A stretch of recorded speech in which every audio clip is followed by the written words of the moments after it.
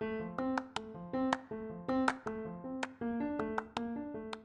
is the Becker's Healthcare Podcast, created by the team at Becker's Healthcare, a multimedia company devoted to the people who power U.S. healthcare. 4 new 15-minute episodes are released daily, containing industry news, analysis, and thought leadership from powerful healthcare decision makers. Support our show by leaving it a 5-star rating and review on Apple Podcasts or other platforms you use. It's a chance to tell us what you like about the show and act on your feedback. Thanks for listening. Now here's the episode.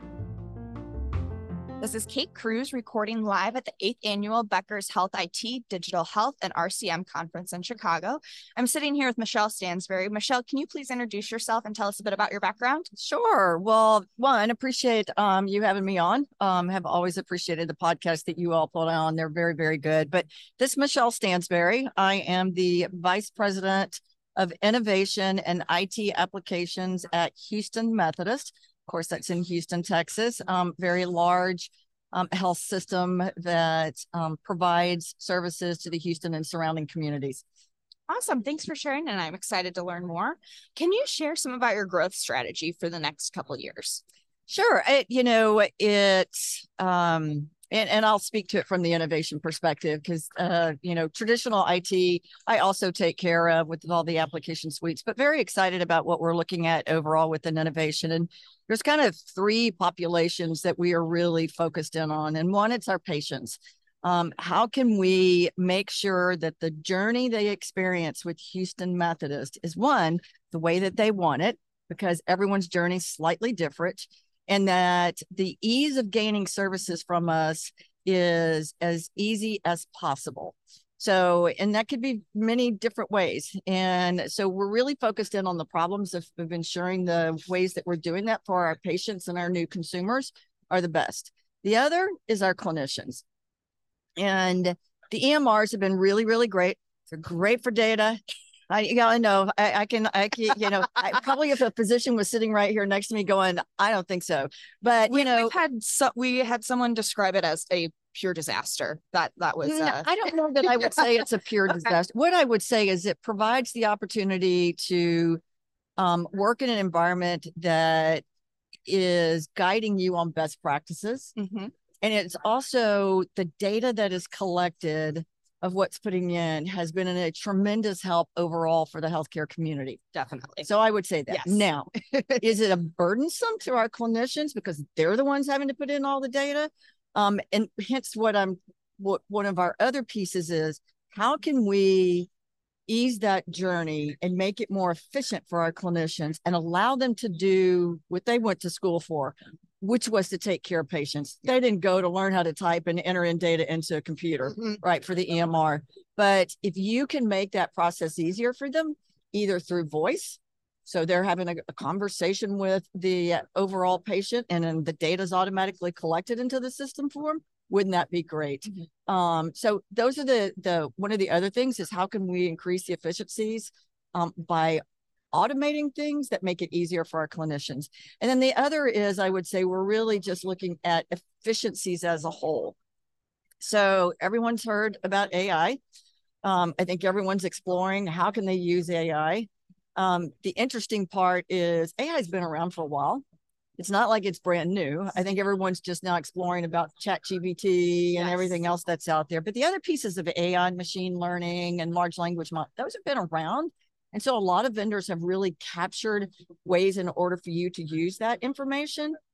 And we're doing that in order to increase overall the efficiencies by not having humans have to do those things, but having the systems be able to capture that and provide back data that allows them to make the right decisions. So there's probably 3 big areas that we're being focused on overall in our innovation. And I really see that expanding as we continue on that journey for probably the next couple of years. Yeah, that's really interesting. Thanks for kind of breaking that down. I have a question about kind of like that patient demographic that you mentioned. You said, and 100% accurate, how patients have different preferences for how they receive care, how they schedule, how they interact with the healthcare system and its technology.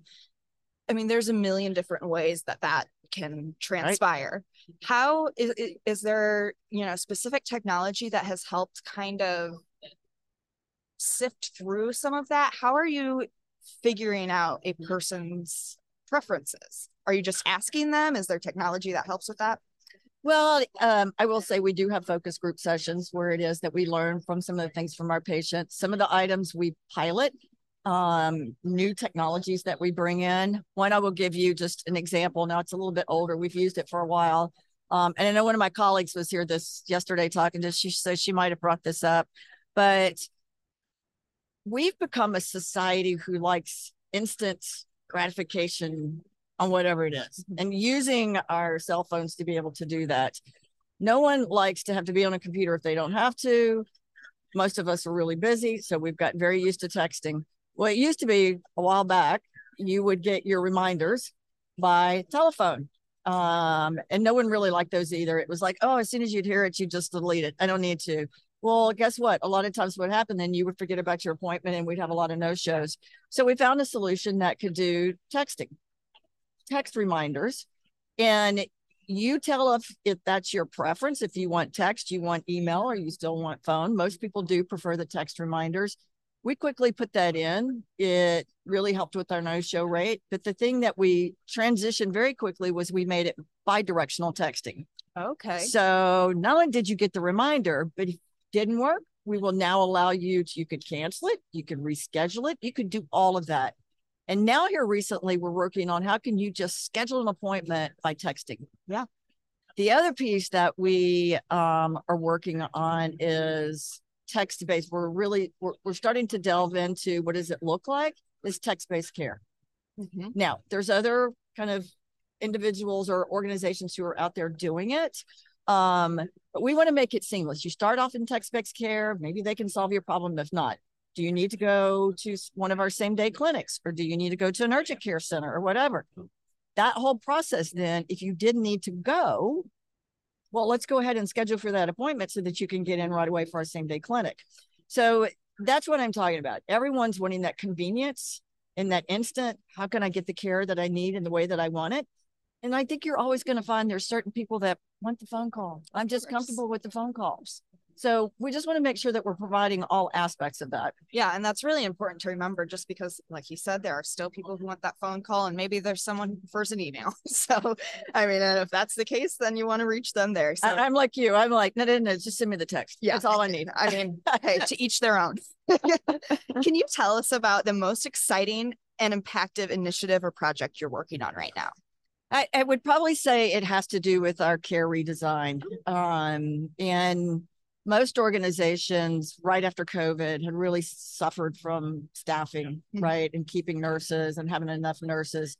And that's kind of how it generated. We'd already been working on looking at a couple of different solutions that would provide some functionality, but it really kind of has taken off. And I would say it's in really kind of three parts. One is providing virtual services to our patients while in-house. And I want to caveat this. A lot of these solutions, most people are starting off with doing hospital at home or providing home care services. We knew we had to provide nursing services or type services that nursing would handle. So we said, why not try these solutions in-house? Yeah. Learn from them. If we get the process down very easily, we'd set up to be able to do this other process at home.